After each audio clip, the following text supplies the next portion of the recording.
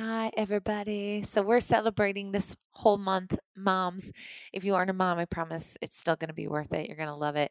I did do a podcast last week about supplements. So if you are wanting to read it and get links to it and it felt overwhelming or you just want more, please go to emilyschramm.com/blog. There is a blog post with everything in it for you, including links to the things I love. And please give me feedback on that. I would love to know your thoughts. I just seriously loved the questions. So thank you for participating and being active. I listen and I see what you guys write most of the time. So thank you. I'm your host. I guess I should say that. I'm Emily Schramm. This is Meathead Hippie Podcast, and I'm becoming more and more enlightened on all things Meathead and Hippie with this gym downstairs. I just have to tell you this. This is so funny. I literally was diffusing Palo Santo. I found an oil from Soulful Essence. It's the oil of Palo Santo, so I don't have to burn it the whole time. And then doing deadlifts in between. And I was like, yes, this is the definition of Meathead Hippie. So today we're interviewing Lindsay Mama. Oh, shoot, Lindsay Muma. Muma is in Puma. I just love calling it Mama because it's like she's a mom and she works with moms. It's kind of a perfect name, but it's Dr. Muma. She is a badass. So I was asking Lindsay Matthews, who is the CEO of BirthFit, who do I interview? I'm not a mom. I want the best moms to talk about how to be a better mom, a more inspired mom, just to relate. I mean, I can't relate. I have a cat. I don't have a baby. So who do I even talk to? And she was the top of the list to make sure I interviewed. And as soon as I started this interview, I knew why. She's just full of life and energy and realness. And I just think having a baby is fascinating. So anybody should listen to this, whether you want a mom or want to be a mom or you are a mom. I think it's just so great. We get into some vagal tone theories and parasympathetic theories, and she talks about the spine and breathing. Dr. Mama, let me read her bio super fast. Lindsay Muma is a regional director of BirthFit and teaches prenatal and postpartum fitness and education. She is a Webster certified chiropractor. She was named one of the leading physicians of the world by the International Association of Healthcare Professionals and a top Raleigh chiropractor by Open Care. She is in Raleigh, North Carolina. If you are in the area, be sure to go find her. She's just a powerhouse, has 2 businesses, and also is the COO of BirthFit, which you're going to learn all about. And this whole thing is inspired really in this collaboration because I am so thrilled to partner with BirthFit in my first collaborative bag. And so you guys know I have a backpack company, the MPack, and I love it because I can work out when I travel. I love it because I can help my clients weight train while they're at home. But I wanted something a little bit more. And this was so it. And it was just a way to help moms prenatal, postpartum. How do I work out when I have a baby on the way? How do I work out when I don't even have time? And how do I have a dope backpack? Because this thing is so beautiful. So I made it more accessible, extra zippers. If you haven't seen it, just go to the Instagram Evolved Motion. We are launching October 22nd. So that's the day they go for sale. You can buy them on evolvemotion.com, and that will come without the program. And then you can also buy them on birthfit.com, and that will include the program that comes with it, prenatal, postpartum, 6 weeks. So I'm just so stoked. So this is just in celebration of that. And I think that's really all I got. I am so happy that it's October, it's snowing in Denver, it's winter, it's just around the corner, but it's also bizarre because where the fuck is this year going? Like, I know everyone says this, as you get older, time flies by, but it really is flying by. So my goal this week, I'm starting a Don't Overthink It program. I'm just trying to be in the moment. I'm really working on celebrating those little things. I promise we all get to that point. There's more to do, there's more to see, there's more to crush. But what happens when we just all of a sudden it's 2050 and we're just still saying the same things? So I invite you to take some time, enjoy this, be in the moment with me, and I'll see you next week. I'm Emily Schramm, the ultimate meathead hippie. Welcome to the show. Lindsay Muma, as in Puma, from BirthFit. I am so excited that you're here because when I talk to Lindsay Matthews about like, okay, I want to have all the moms on all through October, just celebrating this whole collaboration we're doing. You're the first out of our mouth of like, oh my gosh, this is going to be great. So I'm really excited that we made the time to do this because you are a busy mom. So this is perfect. Yeah, so I'm excited to be here. Thank you so much. Yeah, so let's talk. We'll just jump right into it because again, this whole series of October podcasts is because there's a point. I mean, I can talk to moms, but I am not a mom, so it makes no sense for me to pretend I am. And you guys have this wealth of knowledge with BirthFit in the community, and I would love to just know, if someone's new to BirthFit or if they're interested, in just kind of your own story of how you found it and now are such a part of it. Tell us about it as a whole, the beliefs that it has, and what you guys as BirthFit represent. Oh man, I wish I was like writing that down because I'm going to answer all of the things right now. So, if somebody is new to BirthFit, you can just dip your toes in the water a little bit. If you're like, I don't know about this BirthFit thing, I don't know what this is. Well, there's a whole bunch of free content on the blog. There's a whole bunch of free content on the YouTube page. There's a whole bunch of free content across the BirthFit website. So you can just kind of like follow on Instagram and sort of get a taste of it, right? But if you want to kind of delve in and you want to like choose to be BirthFit, and that's important language because it is a choice. And this isn't just like, okay, I'm going to work out during my pregnancy. And that's sort of what we kind of get known for. Those are the sexy pictures that you can share on Instagram, like big old belly and a barbell. And like everybody loves those. But it really is an empowered and educated state of being. And it's specific to the motherhood transition. So the motherhood transition is referring to the time period when you start to think, you know what, I think I want to get pregnant. And it goes all the way through labor and through birth and then into the postpartum time period. And we recognize at least the first year postpartum as the immediate postpartum time period. Usually that kind of cuts off around 12 weeks, which is what is considered the fourth trimester. But it's so important that we actually take our time to heal and fully recover postpartum. And so a full year of that is really great. I personally needed 2 years after my second son was born. So there are online programs. We have the new Conscious Core programs, which are postpartum programs that are specific to either a vaginal birth or a cesarean birth. Either one of those are available, and they're 6-week programs, and they kind of embody the BirthFit mantra of slow is fast. And what that means is when you're doing movements, the slower that you do the movements, the faster that you achieve strength and stability through them. It also means the slower that you take your recovery, the faster that you are recovered. And kind of the mindset, like when you sit down to eat a meal, the slower that you eat the meal, the faster that your body is actually able to digest and metabolize it. And so the Conscious Core programs are a taste of the postpartum recovery that we do. And those kind of mimic our in-person postpartum series breath and flow classes. And those are available at all regional directors. So I'm a regional director, which means that I have the BirthFit curriculum, and the postpartum series breath and flow is one of those classes. And then we have 15 weeks of online postpartum programming. And we also have prenatal programming that's available. So ideally, women are able to work with a regional director or a BirthFit coach or a BirthFit professional in their area, but maybe that's not a possibility. And so if it's not a possibility to do this in person, then we do have online options available. Our preference is that you are working with a regional director because I'm currently in the process of doing interviews for new regional directors, and these people are old. They're amazing humans, and they're so excited about helping women and their partners through the motherhood transition, and they're applying to represent BirthFit. And so our 4 pillars are fitness, nutrition, mindset, and connection. And through those 4 pillars, we have fitness classes where like you come together and you work out, but it's not really just a fitness class because you're incorporating all 4 of the BirthFit pillars. And we also have childbirth education. So the BirthFit prenatal series, that's another class that's offered at each regional director.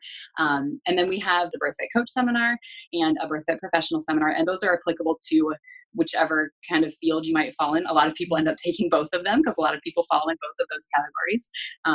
but yeah, I mean, there's a ton of different ways to get Yeah. involved. I I got involved. I found the blog, the BirthFit blog, in 2012, which it started in 2011 is when Lindsay Matthews started writing it, and then in 2012 I found the blog, and that's the year that I got pregnant. In 2013, she sent me a message on Facebook after I had like shared something from the BirthFit blog, maybe, and yeah, and then we just kind of, I guess, started brainstorming a little bit about like, let's do something, you know?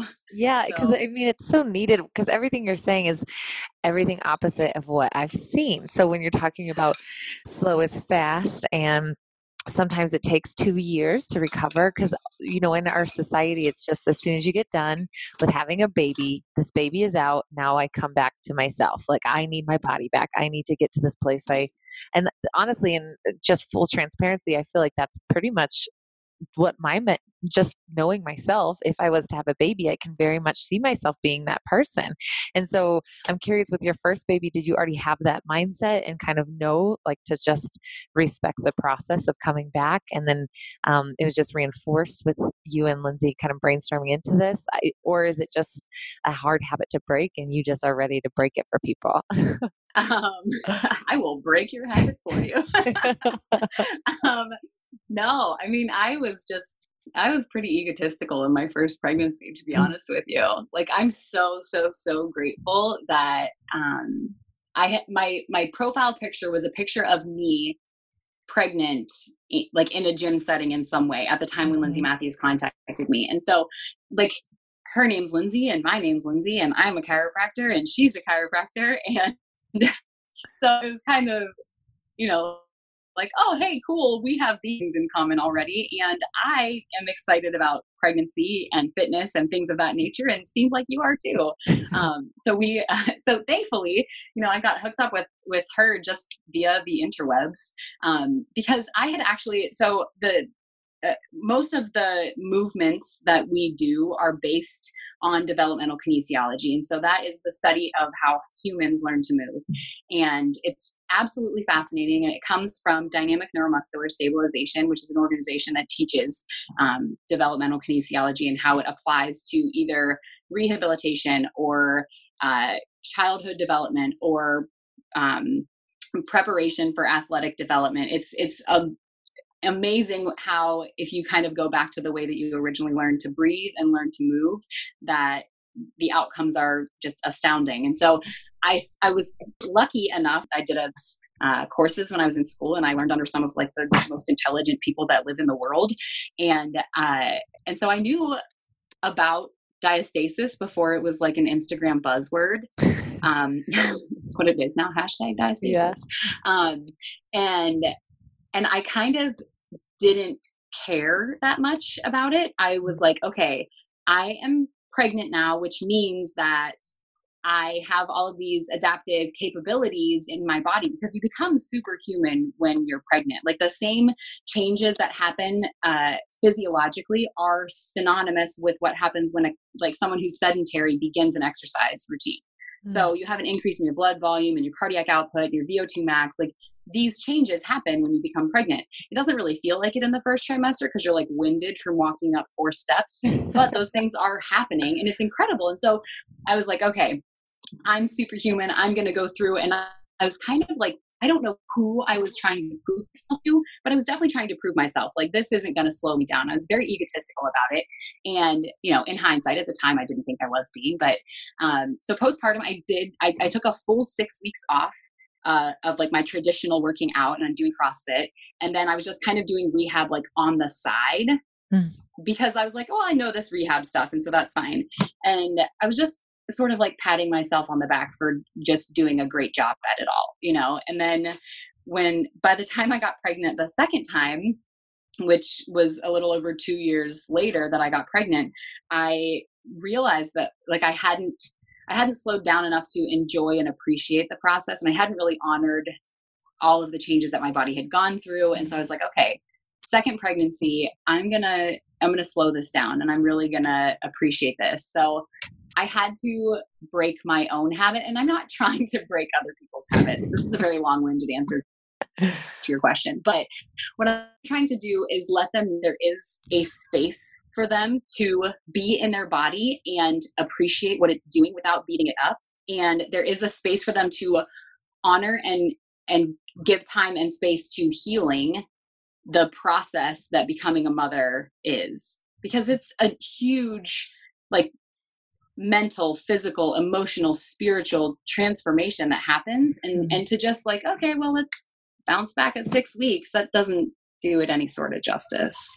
I love that long-winded answer. That was perfect. No, don't ever Brevity apologize is for those. not my forte. No, this is perfect. Well, because it just showcases that it's so much more than just movement. It's so much more than just, one or two components. It's all of it. It really, and so talk to me a little bit more about the way we learn how to breathe, what you mentioned very briefly, and how that ties into how us, making new skills and being humans, being better humans even. Will you address that a little bit more about like the absence of breath? And so this kind of goes into the other thing that I am super passionate about, which is being respectful of your children, which sounds like I'm being super judgy of people. So I'm taking note of that right now. But when you're a baby, it looks like you can't do anything, right? You're just laying there. All you can do is kind of like make some noises and do awkward movements. But it's actually just this graceful, beautiful process of awareness and creating that is not necessarily happening on the outside, but it's definitely happening on the inside. And so when a baby's born, they're taking rapid low chest breaths because they have just started breathing in the way that you and I breathe, because prior to that they were getting oxygenated blood through the umbilical cord. And so they didn't act like they didn't actually go through the process of utilizing their lungs and filling them with air. They were breathing kind of through their amniotic fluid. So it's a completely different process when they come out of the womb, and they start taking rapid shallow chest breaths. And over the course of a couple of months, they actually learn how to use their diaphragm and have the diaphragm lower, as opposed to just raising their shoulders up and raising their chest up to breathe. So what's interesting is that the way that we breathe when we're under stress looks like an infant who's just been born, like rapid, shallow chest breathing. And so we can kind of get into the polyvagal theory here a little bit and talk about some of the adaptations of breath and sound and movement. But what's really cool is to see a baby actually learn to stabilize their core, because babies are born with a non-functioning pelvic floor and they're born with a diastasis. So, which is actually like how I first learned about diastasis. I didn't learn about it in reference to pregnant women. I learned about it in reference to babies. Now it's a hashtag for pregnant women, but the diastasis closes and the pelvic floor becomes functional through a process of breath and movement. And so as the diaphragm lowers, the pelvic floor actually lowers. And as the diaphragm raises on exhale, the pelvic floor actually raises. And the linea alba is the tissue that gets stretched during when a diastasis is occurring. And that we kind of think about just closing those two rectus abdominis muscle bellies together to close a diastasis, but it's so much more than that, because the linea alba is this connective tissue that's gotten stretched, and so we need to actually get a little bit of tensile strength back in that. So when we breathe fully into our diaphragm, that means that all the way 360 degrees around our abdomen, which includes everything in the back, is going to expand. And then from there, we can use the postural function of the diaphragm, which will allow us to create intra-abdominal pressure. And so task-specific intra-abdominal pressure is really key. Like if you're going to pick up a pencil, it's a little bit different than if you're going to pick up a baby, a little bit different than if you're going to do a 300-pound deadlift. And what you need is to create a stabilizing system that's going to allow you to transfer load and stay safe. And babies learn to do that simply by laying on the ground. And so we get really impatient and don't honor their learning process kind of societally. And we stick them in bumbo seats and we put them in exercisers, and we kind of like rush them through the process of learning to move, when really what they're prioritizing is learning to breathe and stabilize. And so if we actually honor that process, it's beautiful to see how strong and stable they can become. And it's also like, just out of respect for them as humans, because you're born and you're a full human. You don't like turn into one when you start talking. Yeah. And so yeah, it's kind of a combination of my two favorite things, which is like movement and motherhood, and then also how we achieve movement and respecting other humans. I love it. No, and for as far as like recommended, do you just, I guess that's a broad question, but like let babies be babies. How do you know when is to progress them and when is maybe impeding on their own development? Because that's For the something. most part, if you are progressing them, then they are not. Mm, So if you sit your baby up, then you disrupt their ability to maintain core stability. If you hold your baby's fingers and walk them, then you disrupt their ability to create stability. If you do anything for your baby that they can't do on their own, then you're interrupting their process of learning how to do it appropriately. and this is such a, I feel like such a non-mom for saying this, but I'm going to ask in case there's non-moms That's okay. because this is such a new world for me. So would they, if nobody sat them up or walked them, they would still learn that on their own. That's their own natural tendencies. That's what's amazing. Like That's you are crazy. amazing. You learn how to create stability in your abdomen and throughout your core so that you can sit and stand and crawl and squat and do everything without anyone teaching you. Like these are neural patterns that we're born with that get expressed when we Mm. allow for freedom of movement. It's freaking insane and it's incredible. And it's just like mind blowing how incredibly cool we are. Well, it makes, I guess it makes sense because I watch nature shows all the time and I see that they figure it out. I mean, they just kind of like, oh yeah, that's what you do. Right. That's Oh, I'm crazy. born and I start walking. Like thankfully we actually have a little bit of like we're pretty non-impressive in like comparison to other mammals sometimes, uh but yeah, we'll learn all of these things without anyone teaching us. And if somebody does teach us, then we'll learn external cues for intrinsic stability and it just doesn't work.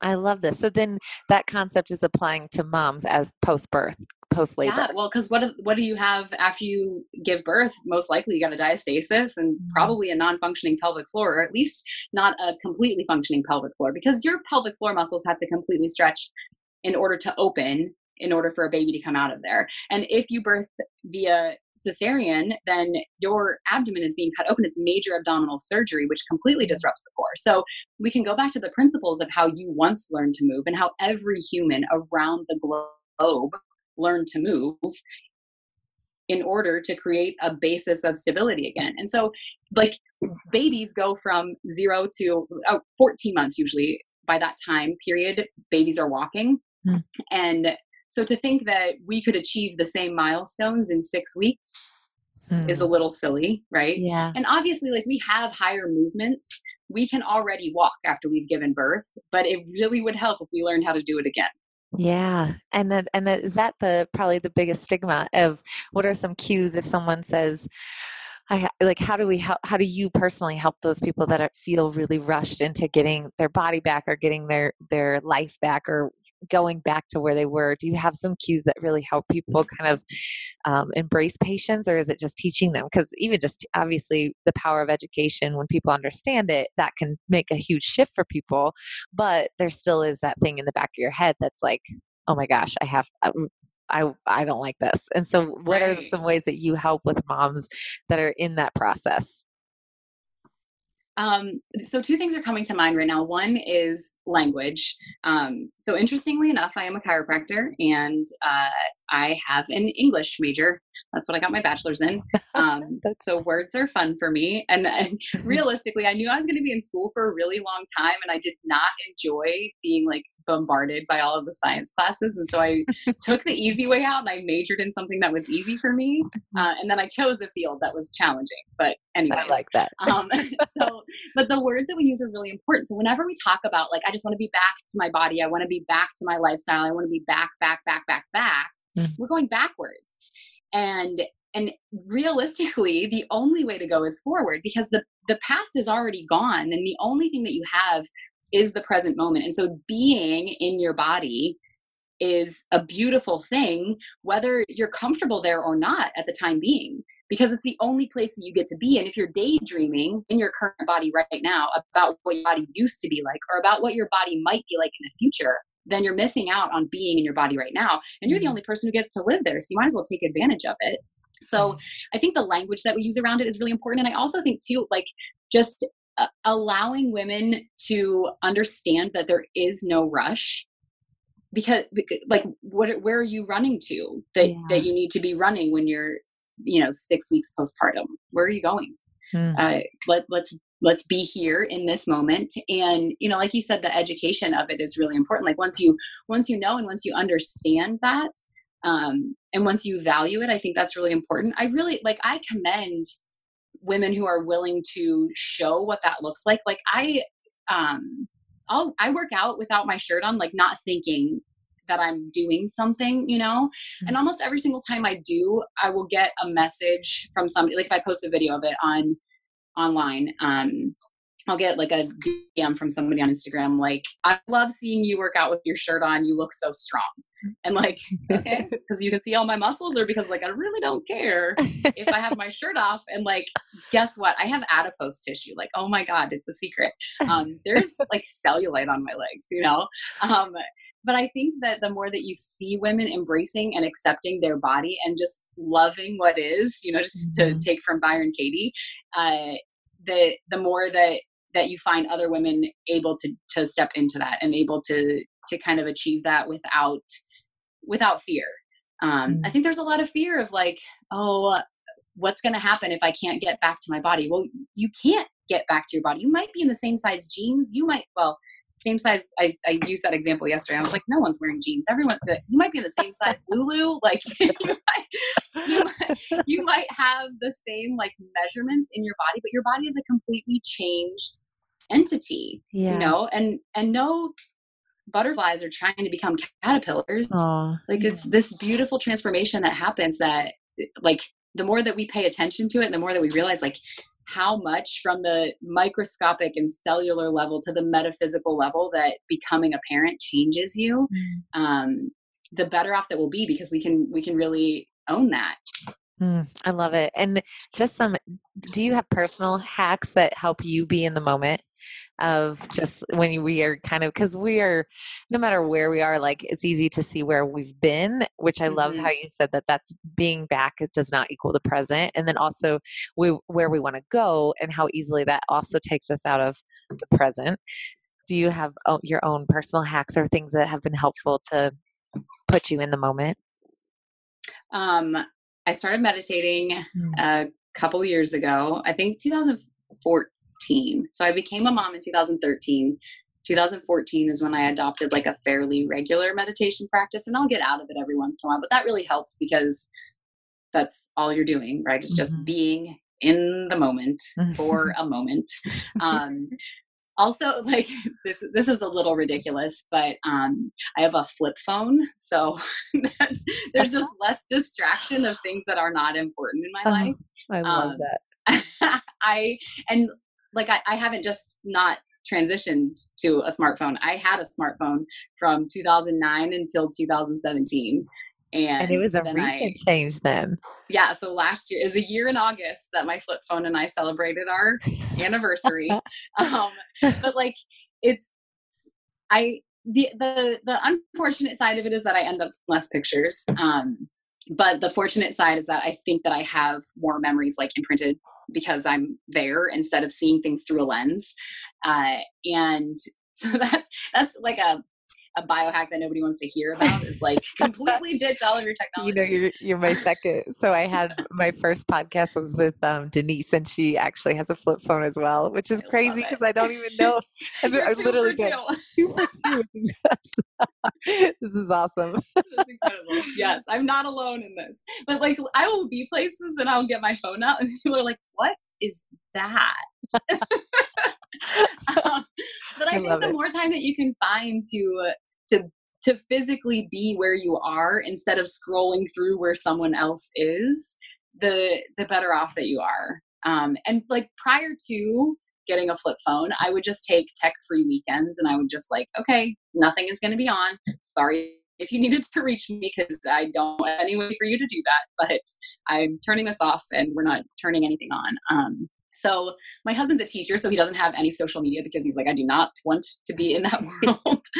So like, it's not an issue at all for him, like to have a smartphone. But for me, it was like, okay, well, I'm just going to real quick update my website. Like, I own 2 businesses, and then I'm the COO of BirthFit. So like, I have a lot that work related I could be doing all of the time. Yeah. But then like, I real quick, I'm just going to post something on Instagram, and then like I respond to somebody's message, and then it's, 15, 20 minutes later that like I haven't set my phone down. And so I was like, I can't do this anymore. I got to get rid of it. I respect that. I think that's so true because there's never enough, right? So Right. in today's age, you could literally create a whole business from your cell phone and run it and operate it on your cell phone and grow it in a great way on your cell phone. And so you can never have enough. And I think it's just understanding. I love that you said that because it's true. It's like, but I should do this. I should do this. And then I check myself and I'm like, why do I have so much anxiety? Oh, because I've picked up my phone 20 times in the last 20 minutes. And so it's just so connected and it's so tough, but there has to be boundaries, whether it's flip phone or not, there has to be some sort of boundary for sure.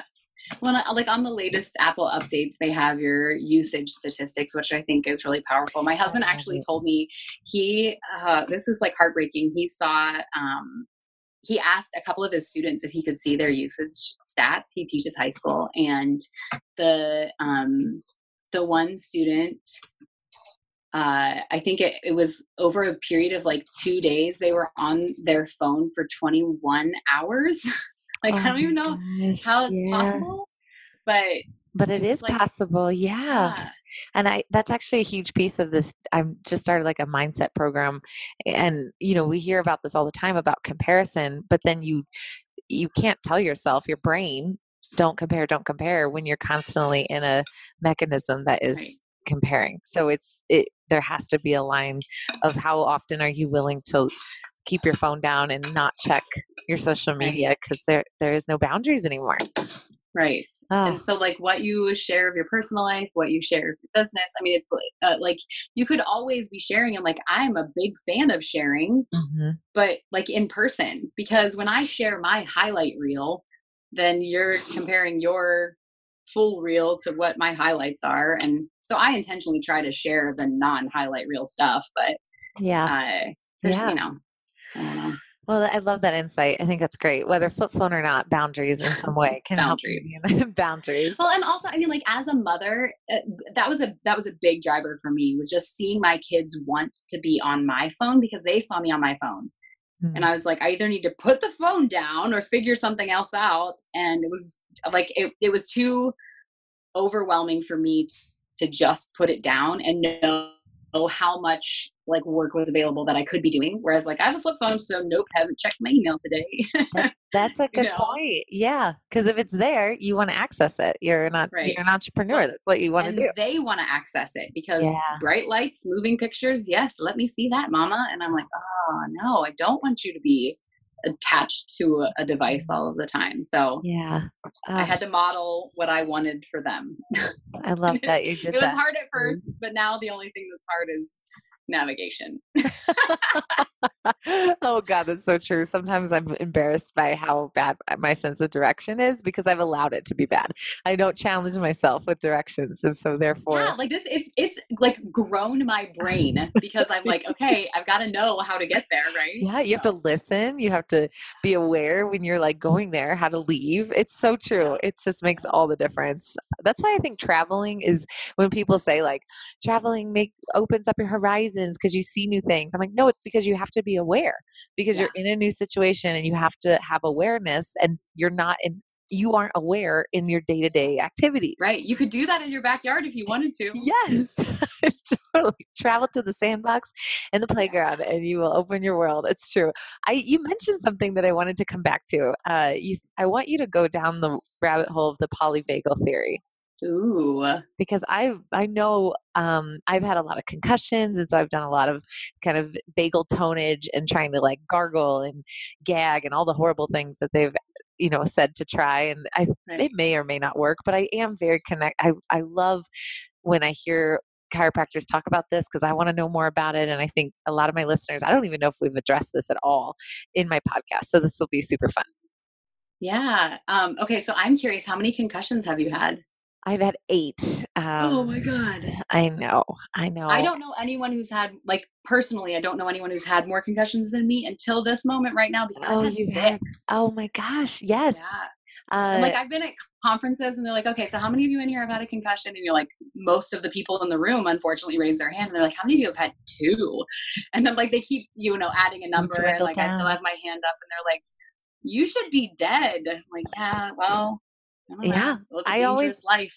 I know, I think about it all the time because one, it's made me so aware of like all the biohacking that I can do for my brain but I'm very sensitive to any change and Yeah. especially I think I notice it the most with just nutrition. If it's off a little bit, I'm highly sensitive to it as far as I mean, the way that my brain operates the next day, the brain fog and Yeah.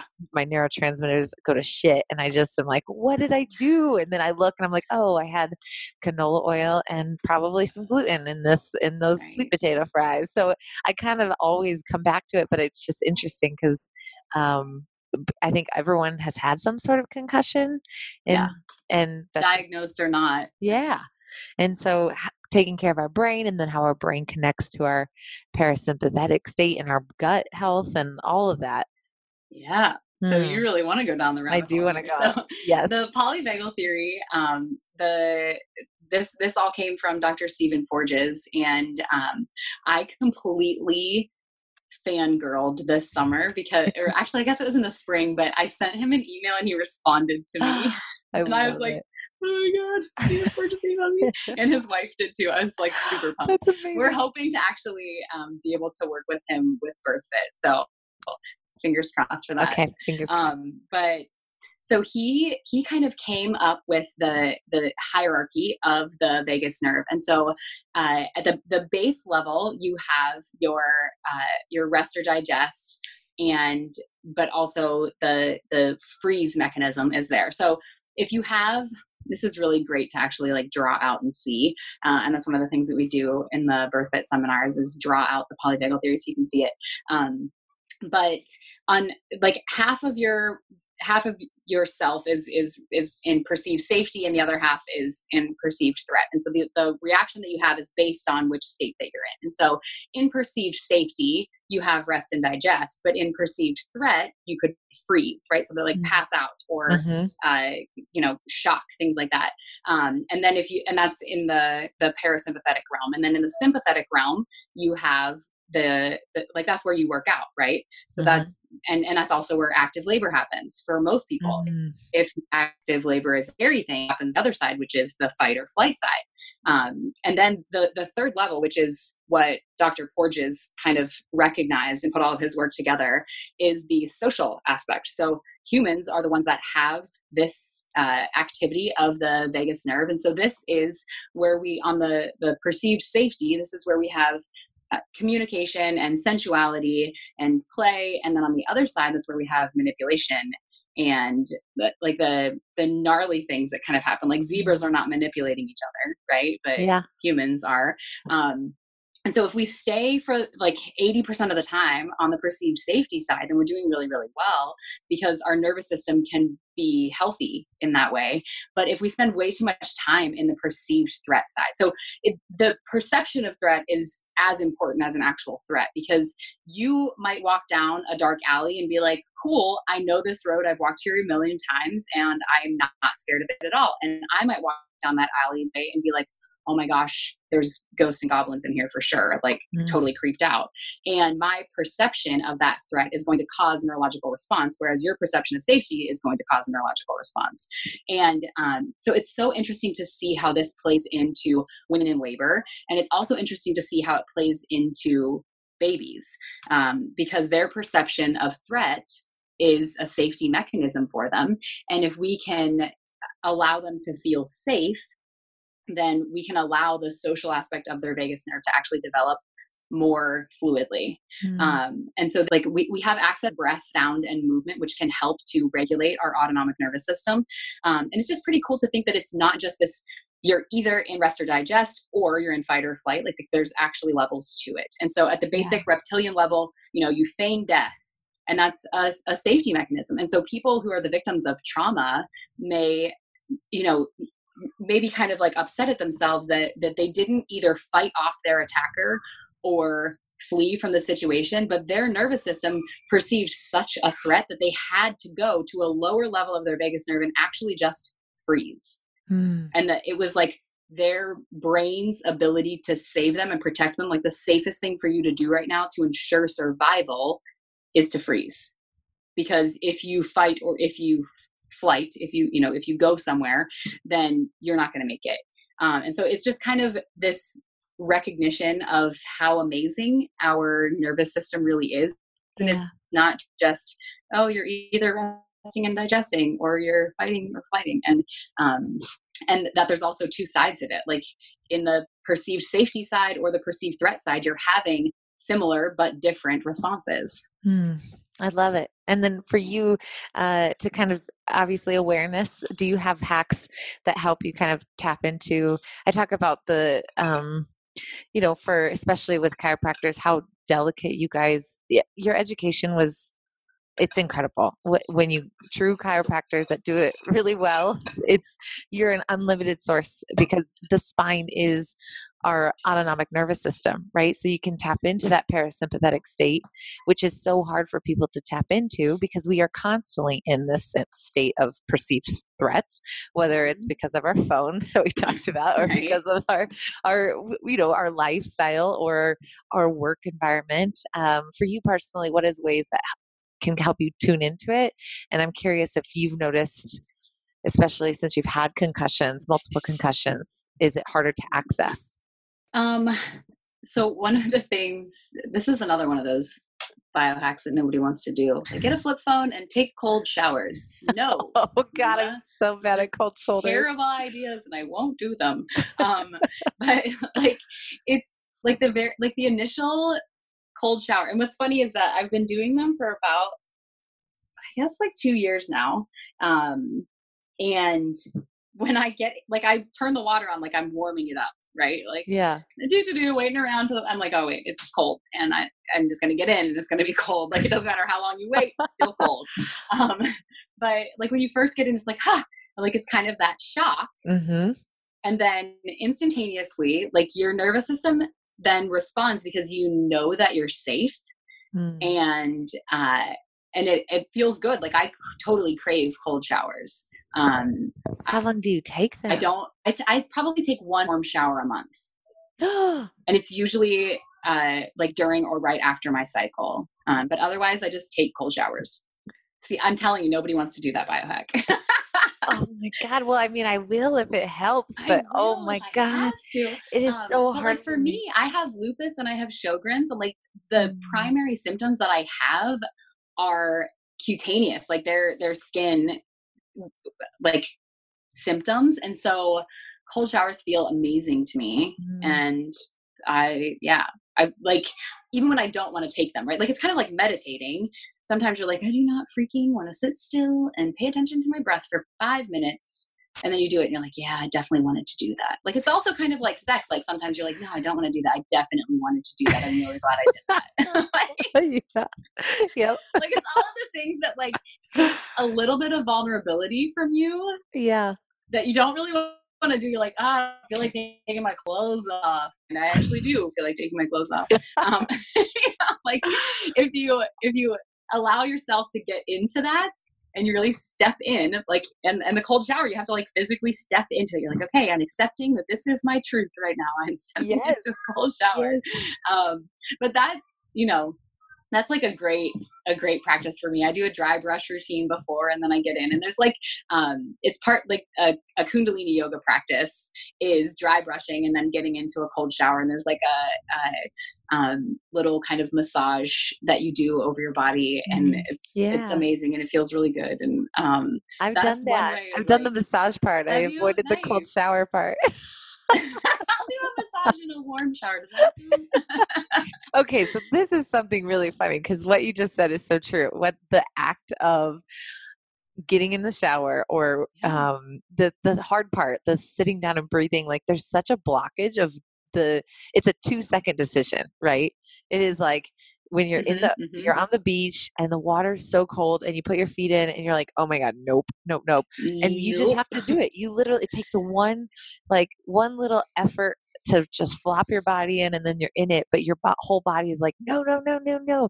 And Right. I feel like sometimes that is so strong for people that they never actually do it. And I just am Right. curious, is it vulnerability? Maybe that word is I something don't know. that's because you said that and that kind of feels right. Like it's putting themselves in a vulnerable position that they are choosing happiness for themselves or like they That are might be it. I don't know. I think a lot of people are going to fight you on the idea that they're choosing happiness by stepping into a cold shower, though. but I don't know ultimately, that they're gonna. Your but audience might not I agree with know, us. that's true. It's true, but the things that you know you'll feel better doing after, right? You know Right. I mean, it's after kind of like a workout too. Like sometimes yes. you're like, I am not going to the gym today. There's no freaking way, and then somehow Mhm. like you decide that you're going to do it, and you get there, and you're like, yeah, I'm really glad I did And you that. You just know? do it, right? Yeah. Yep.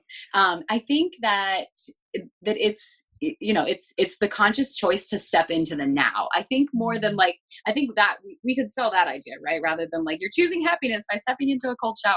Like you're choosing that you're like there's nowhere for you to go when you're in a cold shower. Like obviously you could get Yeah. out of the shower, but like you're in there, the water is coming down on you, it's cold, and you're just there, Mm. right? Yep. And so it's the same thing when you get into a workout. It's the same thing with having sex. It's the same thing with meditating. Like you're getting into this moment that can bring all of the good things to you, but sometimes it's hard to get there. Yes. I love it. Why do we hate being in the moment so much? It's just getting worse and worse, I think. I don't know. I don't Not if you know. get a flip phone. Not again. I love it. Okay, so let's just finish up with a couple more questions Yes. for moms that for people that have, you know, they're about to have a baby, finding that tribe, finding that community, finding that safe place. I think that's just something BirthFit. I'm just so grateful to be a part in some small way of what you guys are doing because I just think it's Yes. incredible. What are some other like more emotional kind of biohacking, but more for the process that they're about to go through, hacks that kind of this is a very general question, but like the kind of overall takeaway of what you would want a mom to know as someone that's been through it and has seen the beauty of it, and whether it's a first mom or just a mom that's like, oh, God, all I see is the hard. What are some ways to help them Right. kind of expand that a little bit? I think what you just said, like the community, right? So like having support in place is huge. And whether that's support that you pay for or it's support that you ask for just from your friends and family, either one, and sometimes actually usually both, Hmm. uh, to make sure that you have people on your team who are going to be there for you, who are going to help you be your best self, and who are going to hold space for you when it does get tough, because it will. Like motherhood is not easy, transitioning into motherhood is not easy, and it can be fun, it can be amazing, it can be wonderful and beautiful, but it can also be absolutely heart-wrenching. And so to have people that you can count on and support you through that process, and know that people, like some of the people that you hold most dear are just not going to be in the right role as you transition into motherhood, right? Hmm. And so making sure that you have people to fill the space of like who's on your team is really important. And I really think, schoolhouse rock, man, knowledge is power. uh I think that the more that you know, the less scary that it becomes. Like people don't experience. Have you ever experienced birth other than when you came into the world? Oh no, I haven't. Right. Yeah, no. I mean, you don't. For the Mm-mm. for the most part, we do not experience birth. We, as females, we certainly used to. Like within a tribe, the women would go and support any other woman who was having a Yeah. baby, and your aunts and your mother and your grandmother and the community at large would be there for you as you were birthing a baby. And now it's just something that we don't see, unless you watch like Call the Midwife or Knocked Up. You're not seeing babies Yeah. come into the world, and so it's this blank slate, and you don't know what you don't know. And that's a scary thing because, sometimes you hear or read horror stories. And as soon as you're visibly pregnant, people like to share those things with you for some reason. It's like a magnet for just shit stories to come at you. And so like giving yourself knowledge about what your options are. Like the number one, the fact that you have options. Number two, what your options are. So like at large, and then also locally, like where can I give birth? Can I do a home birth? Is there a birth center? What are the hospitals like? Like what provider do I want to have attending my birth? Like you're hiring these people to be on your team. And so I think the more knowledge that you have, the better, because I'm completely biased because I teach the Birth Fit prenatal series and it's a childbirth education class, but I just haven't run into anybody yet who regretted having information. Yeah. And, and ensuring that you're taking as much time to prepare yourself for the event of birth, but also what comes after that, as you are researching car seats and strollers.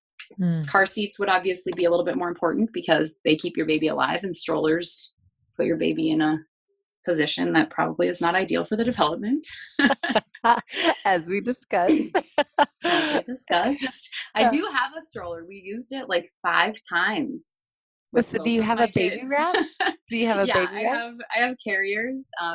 My kids spend a lot of time on the ground with dirty knees and, How old are your kids? They are now 5 and 2, and they're cute as hell. I love it. Really fun. And yeah, my youngest has started doing like this duck face thing when he's upset. So he like froze his brow and sticks his lips on. He's like, I'm so upset. And it's so ridiculous and so adorable. And I acknowledge his feeling. I say, it sounds like you're upset. Instead of like, that's one of the things that we do as parents is just like shush our kids into not sharing those things with us and not holding space for their feelings. Like, some days I've stubbed my toe and it's the end of the world. And some days I stub my toe and I just keep moving on. So like when we see that like, oh, you fell down, you're fine. Well, maybe that was like the last straw for them. Yeah. Did you always want to be a mom? I did.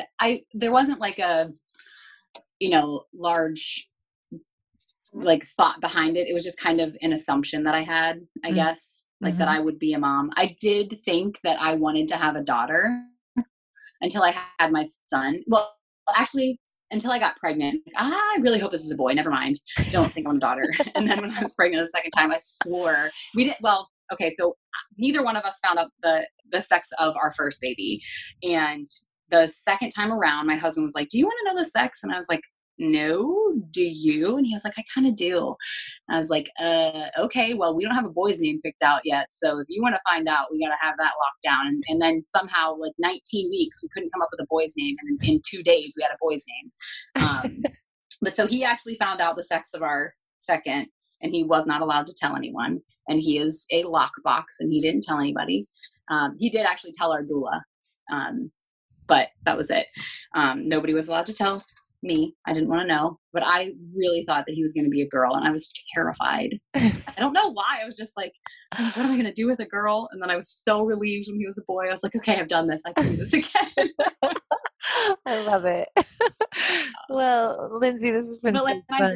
grandma and my mom, sorry, I didn't mean to talk over you. No, you're okay. Keep going. Because I'm a family. I was just going to say my grandma and my mom, like they still have a close relationship, and like my grandma taught my mom how to braid hair, and they used to braid my hair, and I would just like envision myself braiding my daughter's hair.